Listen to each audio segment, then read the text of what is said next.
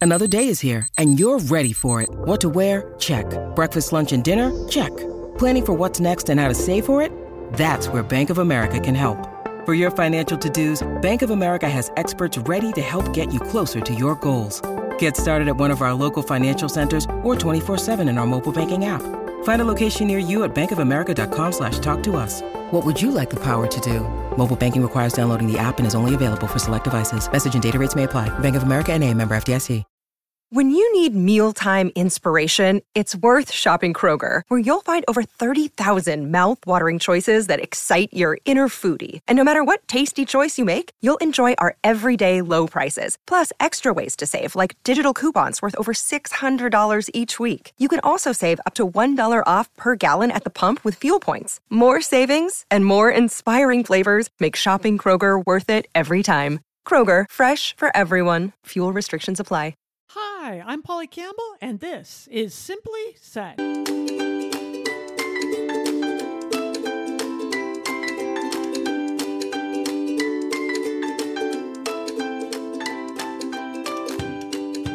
Hello, and welcome to Polly Campbell Simply Said. I'm Polly, and this is the podcast where we talk about how to live well, do good, and be happy so that we can do the work that matters and live the lives we want to live.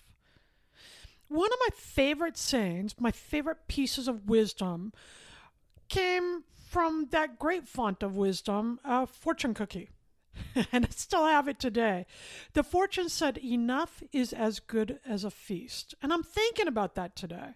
I think about that a lot. Like when I've had enough pizza and yet I still want one more slice. Or I look at the bills that I've just paid and there isn't a lot left over. But enough is as good as a feast. We're not wealthy, but right now we have enough to take care of our basics. Buy the occasional pizza. And if we budget wisely, we can do special things like go on a short vacation or give to others who need it. Enough is as good as a feast. But a little extra, well, that might make me happier, right? Up to a certain point, research tells us that money can buy us happiness. But it's what we buy with our money that guarantees even more benefit. And that's what we're talking about today on the podcast. Money and meaning and happiness. Money is something that I've had a love-hate relationship with my whole life, and it's something I've had to work on. I think we do a lot with our money and budget it, but it's our beliefs about it that often get in our way and hold us back. If we believe money is the end all and the thing that will make us happier, what happens when we get it and we're no happier, right? Research over the years has shown that higher incomes do lead to greater happiness and well-being.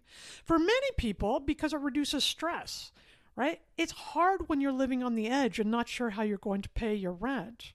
So when we have more and we know our basics are covered, then it allows us the freedom to do the things that do add greater well-being and happiness to our life, like the self-care things, the massages and the medical care and the trips and so forth that go to our mental state. Also, not having enough or being in constant state of worry about whether we can provide for our family's basic needs is a very, very stressful place to live. In fact, according to the CDC, adults living below the poverty line are much more likely to experience serious depression. I've had many nights of my own life, especially when I was starting out my writing business, where I laid awake sick to my stomach because I wasn't sure how I was going to make the rent. And it's not a fun place to be. But even then, I knew that I had enough food and water. I had support I could turn to if need. When your basic needs are threatened daily, it's hard to focus on anything else. And we need to help each other through that. A lot of people are on that line right now. And we need to work with each other to support each other and give to the causes that we can and the people we can to make sure nobody's living below that poverty line. But what do we do beyond that? Because money plays a role in all of our emotional health, our happiness and well-being. So are we out of luck if we don't have a lot? Are we out of luck if we don't have wealth? Can we still be happy? A Harvard study tracked hundreds of men for nearly 80 years and collected data on all kinds of things, including the physical and mental well-being. Those researchers found that it's the close relationships in their lives, more than money, more than fame, that help people sustain a degree of happiness throughout their lives. So while research does show that people with more money generally do feel happier, they aren't always living purposeful or meaningful lives. They don't always have the relationships that contribute to our well-being. So while money can make us happy, it can also leave us void of the other things we need to be healthy and satisfied and purposeful and fulfilled in our lives, unless we're deliberate about it, right? Unless we invoke those things and use our money in a way that helps us create the experiences that make for a rich life. Research from Jennifer Aaker at Stanford and others have shown that meaning is a stronger predictor of happiness for people with low incomes than those with greater financial resources. So what does that mean? People with more money may be happier, but people with less money view happiness as tied to something bigger, as tied to a sense of meaning, as tied to the belief that their life has purpose and value and direction. People with lower incomes tend to experience happiness as a result of purpose and meaning and value, the experiences and the feelings they subscribe to the lives they're living. For those without a whole lot of moolah, having meaning and purpose and value was more closely tied to their general happiness mood. Okay? So yes, you can find happiness even without a ton of money, because we associate it differently, it seems like, which is interesting. This all goes to mindset, right? Those results from Aaker and others were almost universally consistent across the entire world, she said. Here's her quote: "Among low-income people, having a sense of meaning in one's life is more closely associated with overall happiness." There's lots of reasons for this. They speculate. Less money means tighter financial constraints, more thought into how you spend your money, how you budget everything. So because you don't have a lot, you look for other ways to make sense and find value in things. I really noticed this happening during the peak of the pandemic, when people were not working or they weren't doing things, they weren't spending their money in the same way. So we were seeking and finding meaning in the extra time with our family or in the creative projects that we took on because we had the time when we weren't at work. In my case, I have a deep appreciation and gratitude for the things that we can do because I know we can't do everything, right? I understand the contrast. I remember many times when I had very little and there was a lot of fear and stress. And having little then helps me appreciate every little thing I have now. Meaning is derived when we face challenges and make sense of them or overcome them. And having little income or less income, being tight every month in our budget, is definitely a challenge that many of us face. So that's the good news, right? We can still have meaning and well-being in life. And that can contribute to longer lasting joy and health and happiness than having money alone. It's interesting because this goes to our resilience. How we think about the challenges in our lives determine in large part how we cope with them. Nothing different about money, but it's our beliefs around money that often really hold us back. Okay?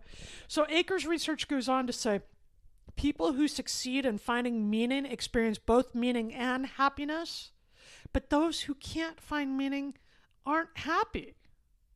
So you can have a ton of cash, but if it doesn't matter to you, if you don't appreciate how you got it or how you're using it or the freedom it provides, if there's no meaning in relationship to others, you're not going to be happy anyhow. And there's a third component of this, one that goes to our overall health and well-being, and one that can help us sustain a happy life no matter how much money we have. We're going to talk about that when we come back.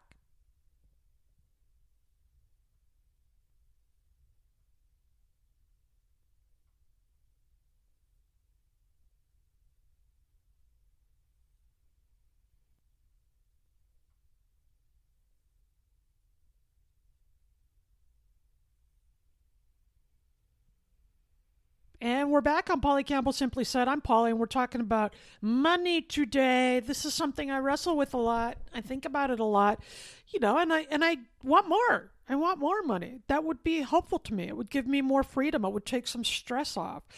But as I opened with the show, one of my favorite sayings, one of my pieces of wisdom that I carry with me, I found from, obviously, a fortune cookie. And it said, a feast is as good as enough. Do we need more to be happy if we have enough to cover our basic needs? Now, lots of evidence shows that if we don't have enough, there's a higher likelihood of mental illness, depression, and other stresses and challenges. And I've been there. We've all know what that's like to not have enough.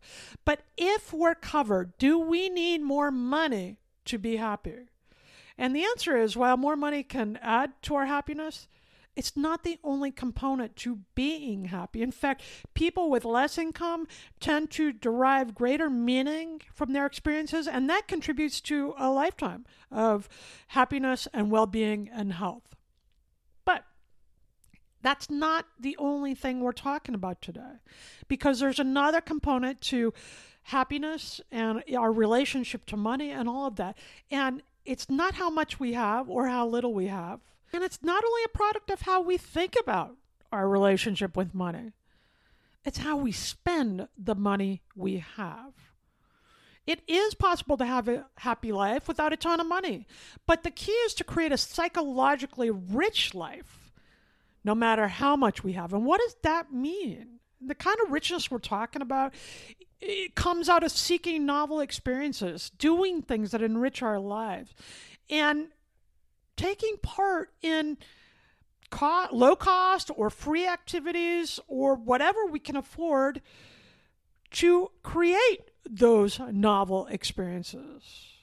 I can have a novel experience literally and figuratively by reading a book, right? That opens up a whole new world to me. We can find these in sports and music and watching movies and the arts. We can find this by taking a short drive around the neighborhood if we are tuned in and creating novel experiences. Our inner landscape can be as rich as our outer landscape. A drive through the country or a new book can feel rich and rewarding to me. So how can we draw more varied and unique and new experiences into our life? It's the novelty that really helps create to this sense of meaning and richness we experience. Those things linger. Another aspect of this is how we spend our money. How we spend our money matters to our general happiness, health, and well-being. What do you do with the money you have? Okay. So there's a few things to consider here. How we decide to spend our money after we cover our basic needs goes a long way to our happiness and the meaning we create in our lives. First, let's get the basic needs met. I'm going to include some links in my Substack essays. This is a place where I go share personal experiences, go in depth a little bit with the issues I'm talking about, share things I like that I think are making a difference in the world, all sorts of things. You can find me there at pollycampbell.substack.com. It's free right now, and you can find links to organizations that I know are working hard to help people. If we have anything extra to share, we should share it. And giving to others, whether it's money or time or material goods, is one way to amp up your own happiness and meaning.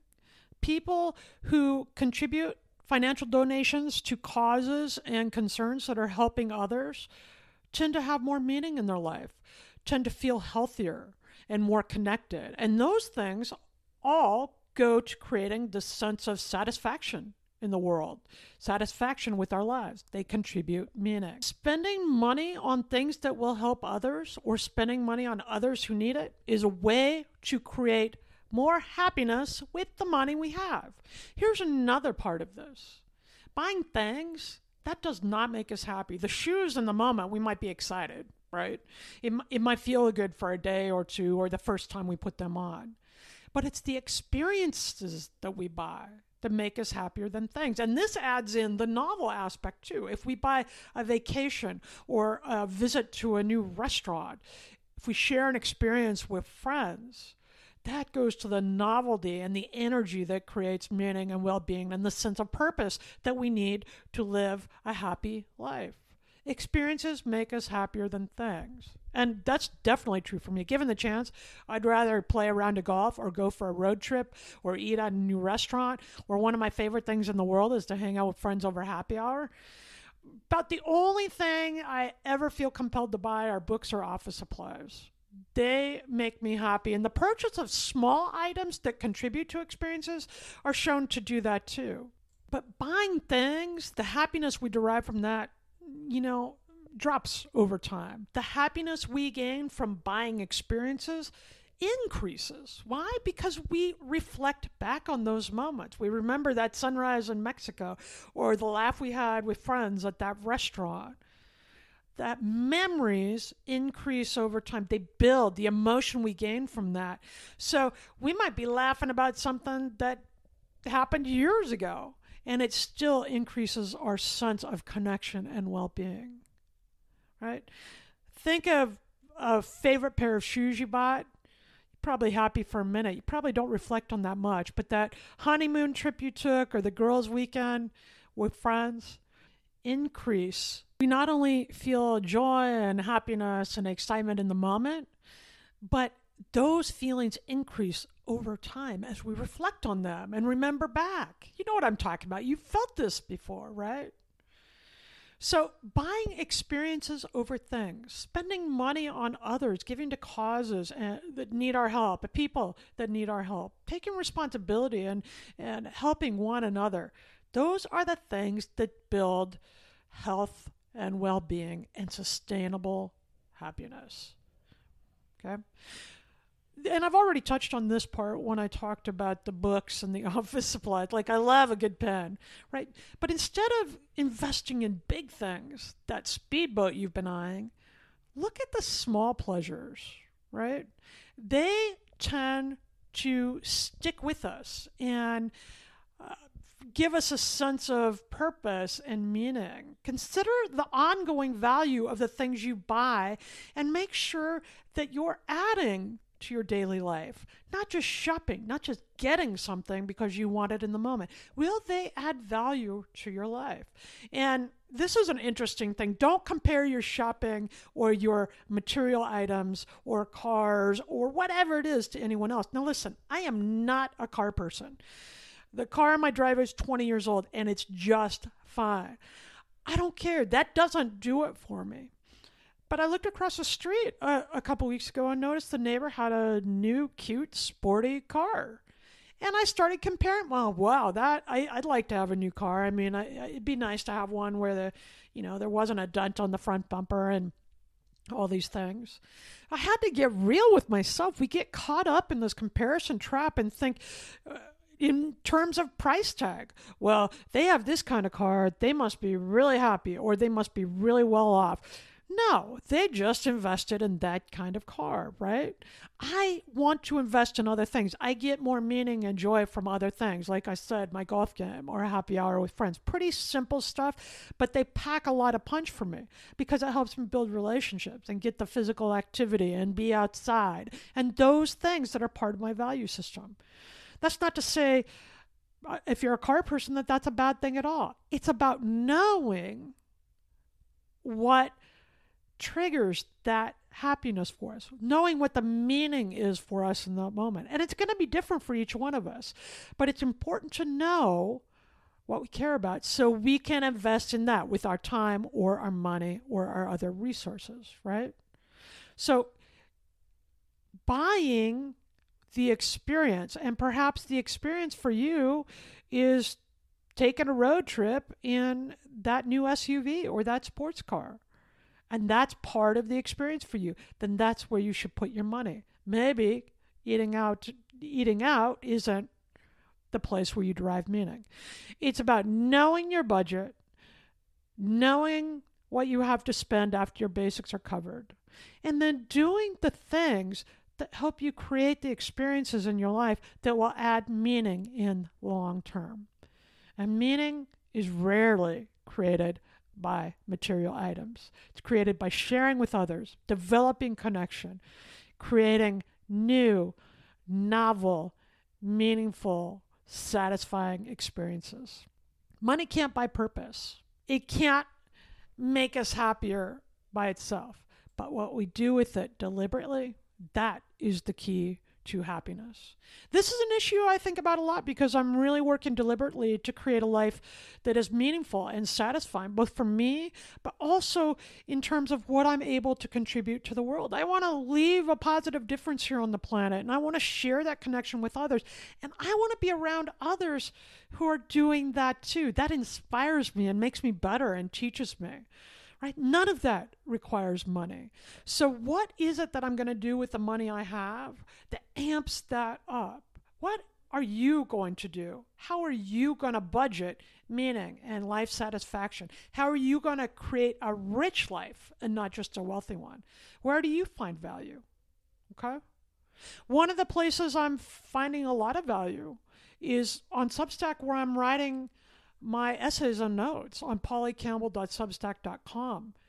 I didn't know this was completely unexpected, but I have more room to kind of fly by the seat of my pants and really think about these things without all the editing and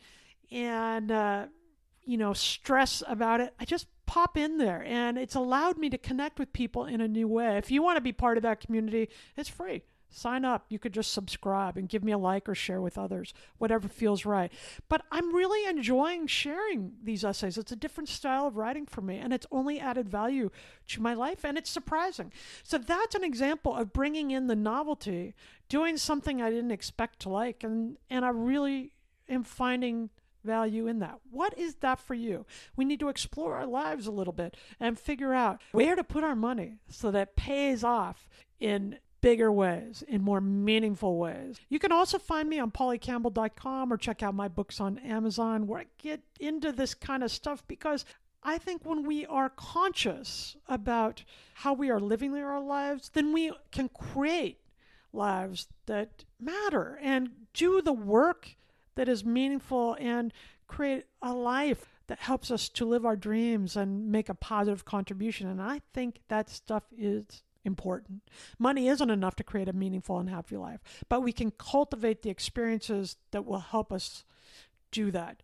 We can deliberately choose to spend the money we have in a way that will enhance all that we do and improve the lives of others. And when we do that, we will all live well, do good, and be happy. Hey there, fabulous souls. I'm Stephanie Baklaan. And I'm Eden Alpert. And we're the hosts of the brand new podcast, Unapologetically Fab. Get ready to join us on an amazing and real journey as we dive into life after 40 and own it. We're all about changing the narrative, leaning into who you are, and living a life by your own design. Join us as we embrace life unapologetically and redefine success. This is Unapologetically Fab, an Electric Cat production. See you there. Electricast. Have you ever wondered what actually happens in Congress every day? Stay informed on Capitol Hill's daily happenings with a concise, factual summary of the Senate and House of Representatives' activities from the previous session, free from bias, on the Congressional Record Daily Digest podcast. Subscribe on your favorite podcast platform and discover the process from the heart of U.S. politics.